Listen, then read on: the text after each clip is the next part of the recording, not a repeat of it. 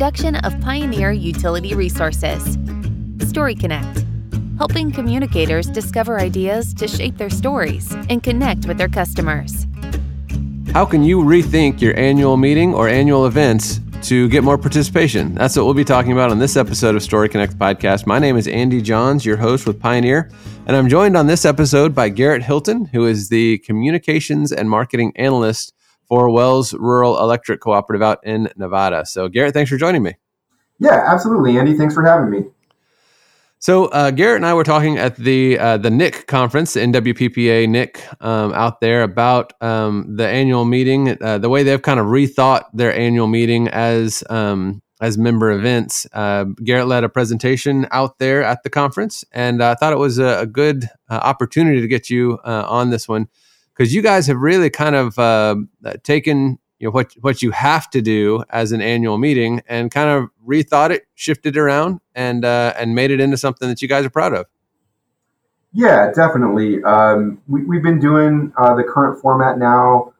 I think this year was the 8th year. We've been doing it for 9 years, missed 1 year for COVID, but we've really turned it something that we love from the cooperative standpoint. We look forward to it every year. We enjoy it. We love it.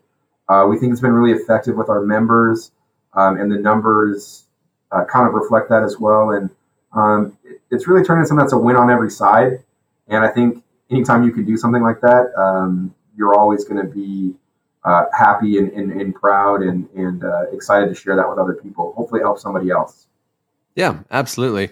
So to kind of describe it for folks, you guys have taken more of a, instead of one big meeting, and part of it probably, and I'm sure you'll get into the geography a little bit, you guys are pretty spread out, but you guys have shifted from one big meeting into a series of smaller events.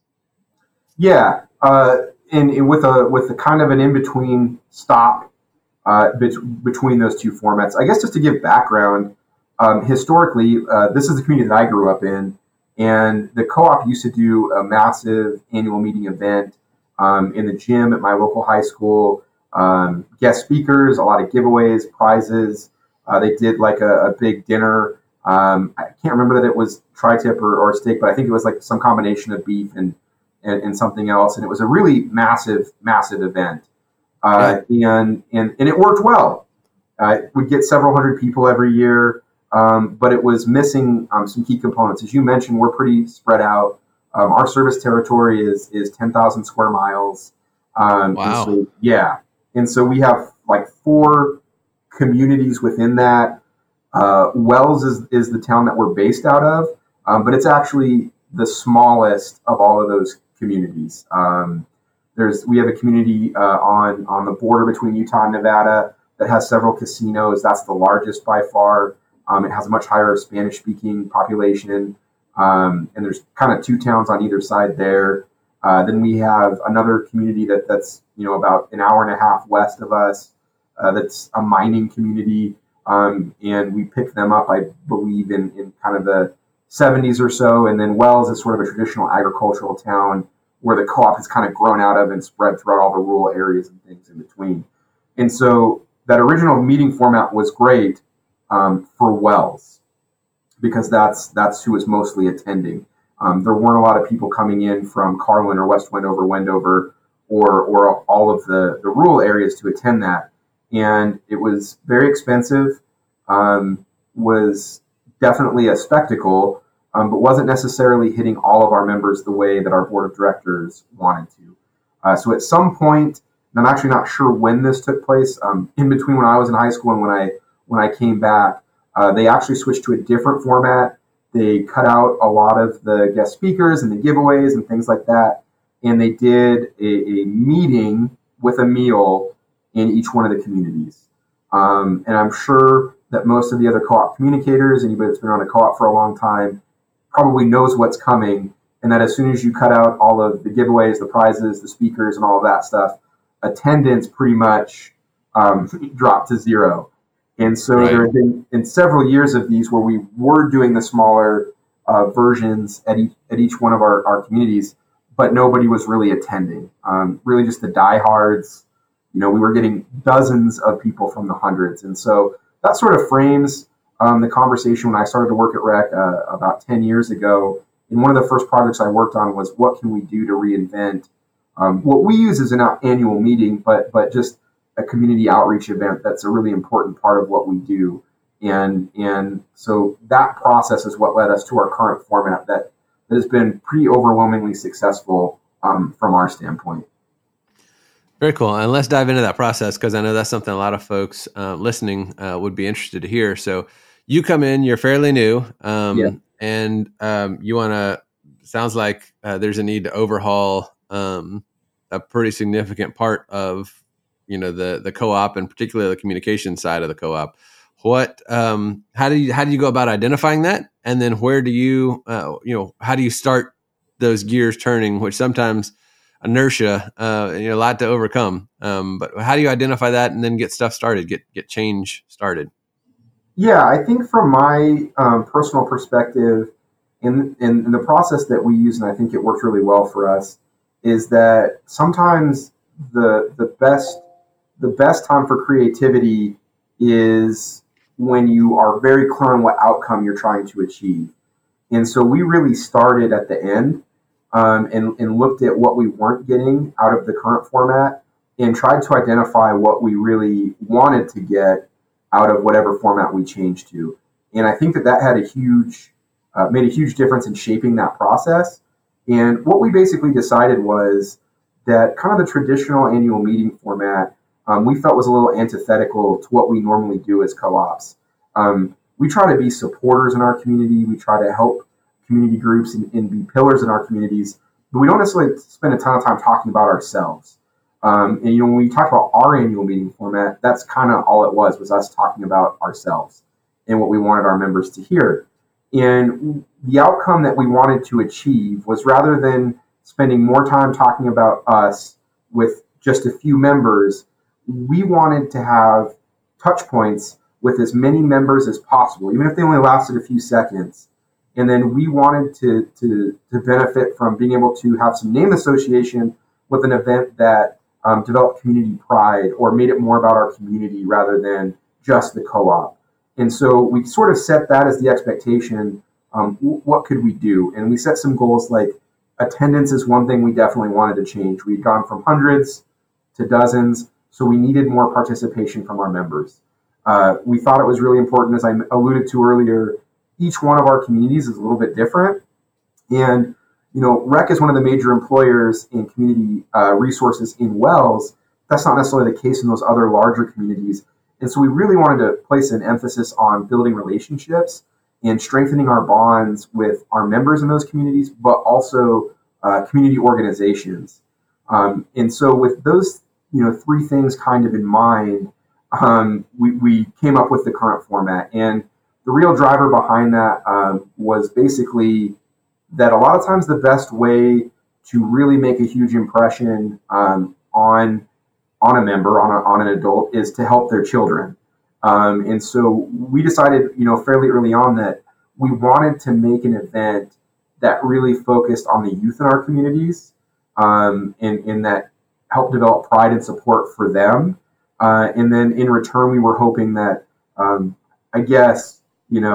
we try to make it sound good, but there is that factor of, if the kid has to be there, then it's more likely that the parents have to be there too. So a good way to drive up attendance is to link that to attendance with the kids. And so what we settled on, it doesn't sound completely altruistic when you say it that way, but I mean, that is one of the things. Like, if we really want people to show up, let's get their kids there. That's kind of what we did. We decided that rather than making the event about us, that we would approach each of the 4 high schools in our communities, and we would ask them to help us plan an event that fit their school's needs, that fit their community's needs, that would bring out people to kind of build that community support, and that we would sponsor that event and facilitate it. And so we call these community rallies, sort of like a tailgate for each school. They look different in each community, and each community kind of takes their own and puts their own spin on things. In Wells, which is the rally that I'm most involved in, they use it mostly as a get back to school, welcome back to school kind of thing. It's usually earlier on in the fall. We have one of the best FFA programs in the country. They do a tri-tip dinner for our members and prepare it and serve it. And then afterwards, we do a giant rally on the football field where they announce all of the teams for the community, from our like flag football and little kids all the way up through the high school varsity teams. Oh, so, bunch of kids. Bunch of kids means a bunch of parents. Yeah, bunch of kids, bunch of parents. Usually, you've got 200 kids there, so you're gonna, double that or almost double that with parents and the other family members that show up. Carlin is one of our other communities. They kind of do it with their homecoming, and they plan that as kind of, they're using some new formats. There's a lot of shift work in that community, so they've tried to find a better way to connect with their people. In Wendover, Utah, they have a great FCCLA program, and they've struggled some with academics. So in order to remedy that, they do like a parent-teacher night once a month, and they don't play football. They play soccer instead. So instead of a homecoming thing, they do it in conjunction with their parent-teacher meetings, bring those parents into the school to show them what their students are doing, what their studies look like, and then the FCCLA program prepares the food. And then in West Wendover, they do it with homecoming as well, and that's by far the biggest. Their booster club does hamburgers and hot dogs, and they bring out over 1,000 people, 1,500 people in general. So each one of those rallies kind of has taken on their own. Okay, so about how many meetings are we talking about? You're looking at 4, is that right? Yeah, that's correct. And what are some of the touch points? You mentioned the touch points that you guys have kind of built in there, even if they're small. So what kind of, when you're talking about building in touch points to those meetings, how are you guys interacting? Yeah, there's a couple different ways we handle that. We definitely have employees and board members at all of those. And part of the mingling is literally just kind of moving table to table, catching up in line, talking to old friends, contacts, neighbors, things like that. But we also set up a table in front of where they go to get their food. We usually do some kind of giveaway themed with like the school colors. Like we've done beanies, socks, T-shirts are super popular. We've done like the terrible towels that you can wave at games and things like that. And we try to set up those touch points so that when they come to get one, they have to talk to us before they get food. And 2, if they want a giveaway, they have to come talk to us as well, even if it's just for a few minutes. And sure. And the topic there has varied. When we very first started these was also as we were starting our social media accounts. And so for the first couple of years, like in order to get a giveaway, if you had, Facebook or Instagram, you had to follow us on one of those. And I can say, as also the person that deals with social media, it's been amazing at how many of those have actually stuck. We were kind of worried that you'd have people that would follow and then unfollow after the event, but the retention there has been really good. And we have almost, our following on Facebook is almost 40% of our total members, numbers wise. And so that's been super successful. We had a pretty large, it's been great. And it's really helped us in so many other ways on a communications front. We've had a massive political issue that was going to deregulate our energy industry. And the rallies were really, that year, it was a really important time to be able to talk to members about it, give them some facts. And that was really effective in the way that swung that vote from an overwhelming pass the time before to failing almost 90 to, I think it was a little over 90% in our districts. Wow. Yeah, the next year. And so the rallies were a big part of that. And then it just varies. Sometimes it's early signing up for energy assistance early, or rebate programs, or even just updating contact information to make sure that we have a good email address, good phone number, things like that. So those touch points have varied. We've tried to tailor those to fit whatever's going on in the co-op at the moment, or whatever we're trying to accomplish there. And it does give us a few minutes.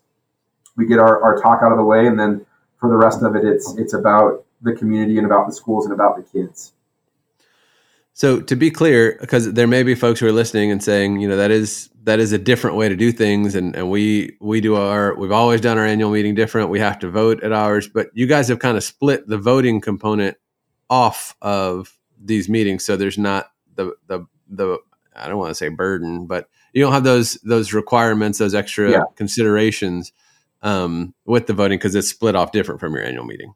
Correct. And there's actually two factors I think that make a huge difference from us. The annual report is the other one. The voting has been split off for a long time. We do vote by mail over the summer, different time period from when we do our annual meeting. And it's been that way for much longer than we've done the community rallies. And so that was not ever an obstacle. And then our board has been very enthusiastic and supportive in making our requirements a little bit different so that we have the creativity. But even if we didn't have that challenge, I'm pretty confident that we would still keep this format. We would make our annual reports available at our table for people to pick up. We would give some sort of presentation probably as quickly as we could on the front end of the event and then move it along. But those are the two challenges that we don't face that I know a lot of other cooperatives do. We had kind of a perfect storm. I think we've talked about this in the past that, we'd have the really expensive format that had good attendance, but not the coverage of our service territory like we wanted to. And then they'd gone to another format to try to do that, and it was an abject failure. So we kind of had a lot of built-in support from the very beginning because we had an event that was a huge budget before, and we were coming off an event that was ineffective and not getting members. And so I think that we had a lot of support from our senior management and senior staff and our board of directors to get creative, to try anything that would help us connect with our members better. So they've been tremendously supportive, and they've been real allies in making this happen and strong even in the participation part of it. So I kind of came in at the perfect time where there was a system that was a little broken, and we kind of had a lot of leeway to fix it, and it's been super effective. And so we've continued to get a ton of support. But that might not be the case everywhere. And one thing that I always tell other communicators when they ask about our events, it doesn't necessarily have to be the same scale that we're trying to get here. It could be a much smaller, sort of pilot project to do something, even if it was just an alumni dinner at homecoming or something small scale like that, and let it grow organically from there. I just really, really, really believe that if you can make yourself a valuable ally to your local schools, that for most co-ops, that's really going to have a lot of benefit with their member relationships. For sure.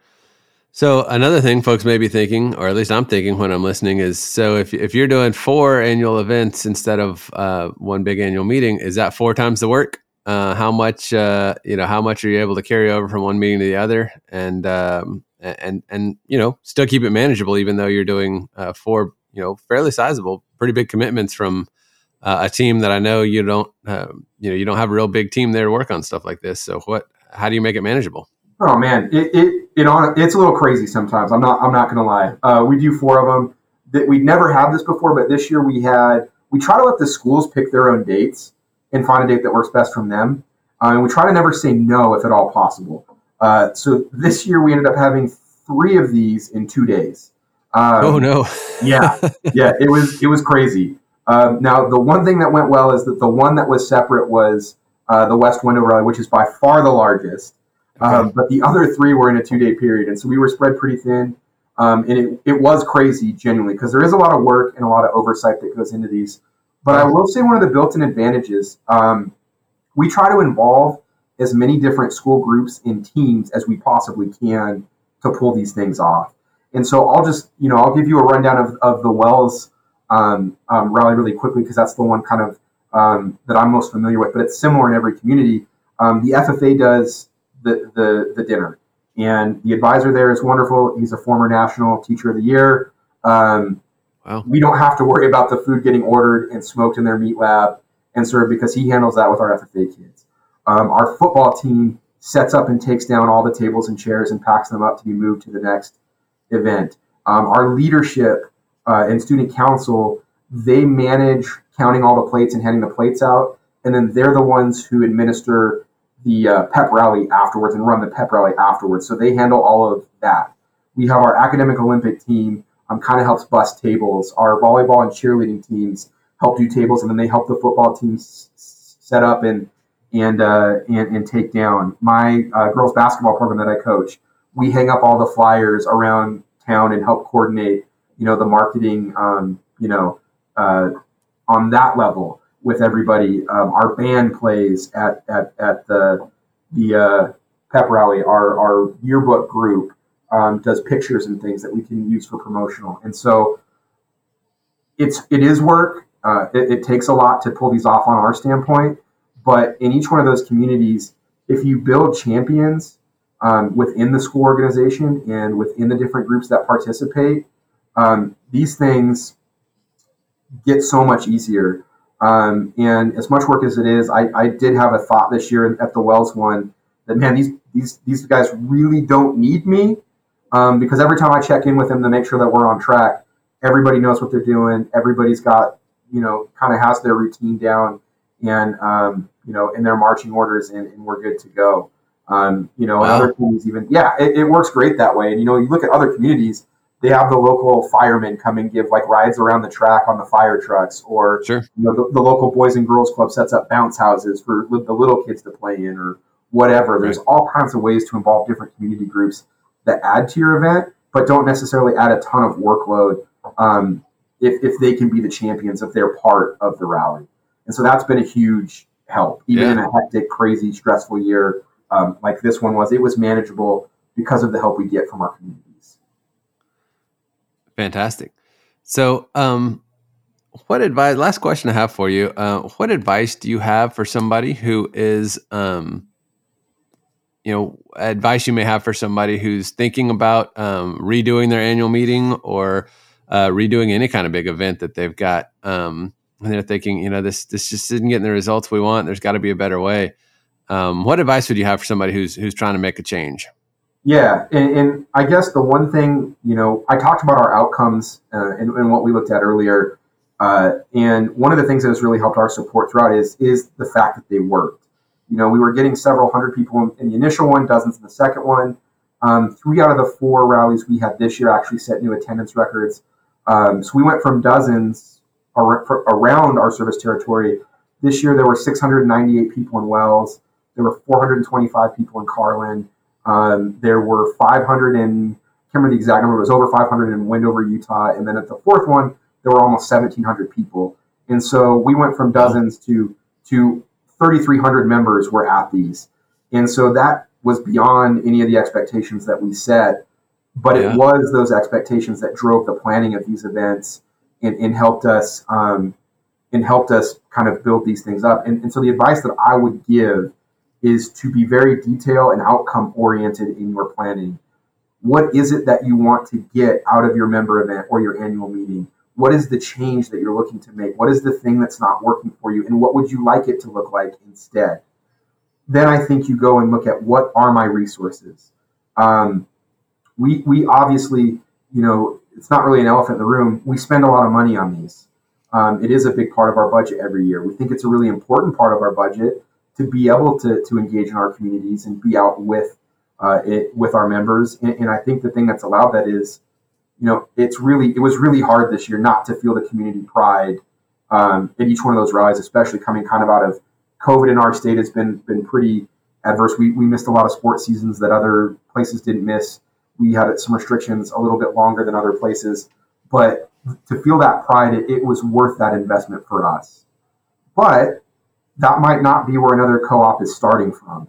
And so I think that having the outcomes you want in mind, even if they're really big, and then evaluating what your resources are. What does your team look like?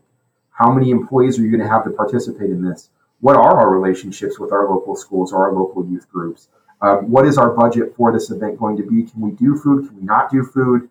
What does that look like? What can I do to build those community champions that are going to help me do more with less resources, and sort of have an outline of what those things look like, and then plan a realistic event that fits within those boundaries.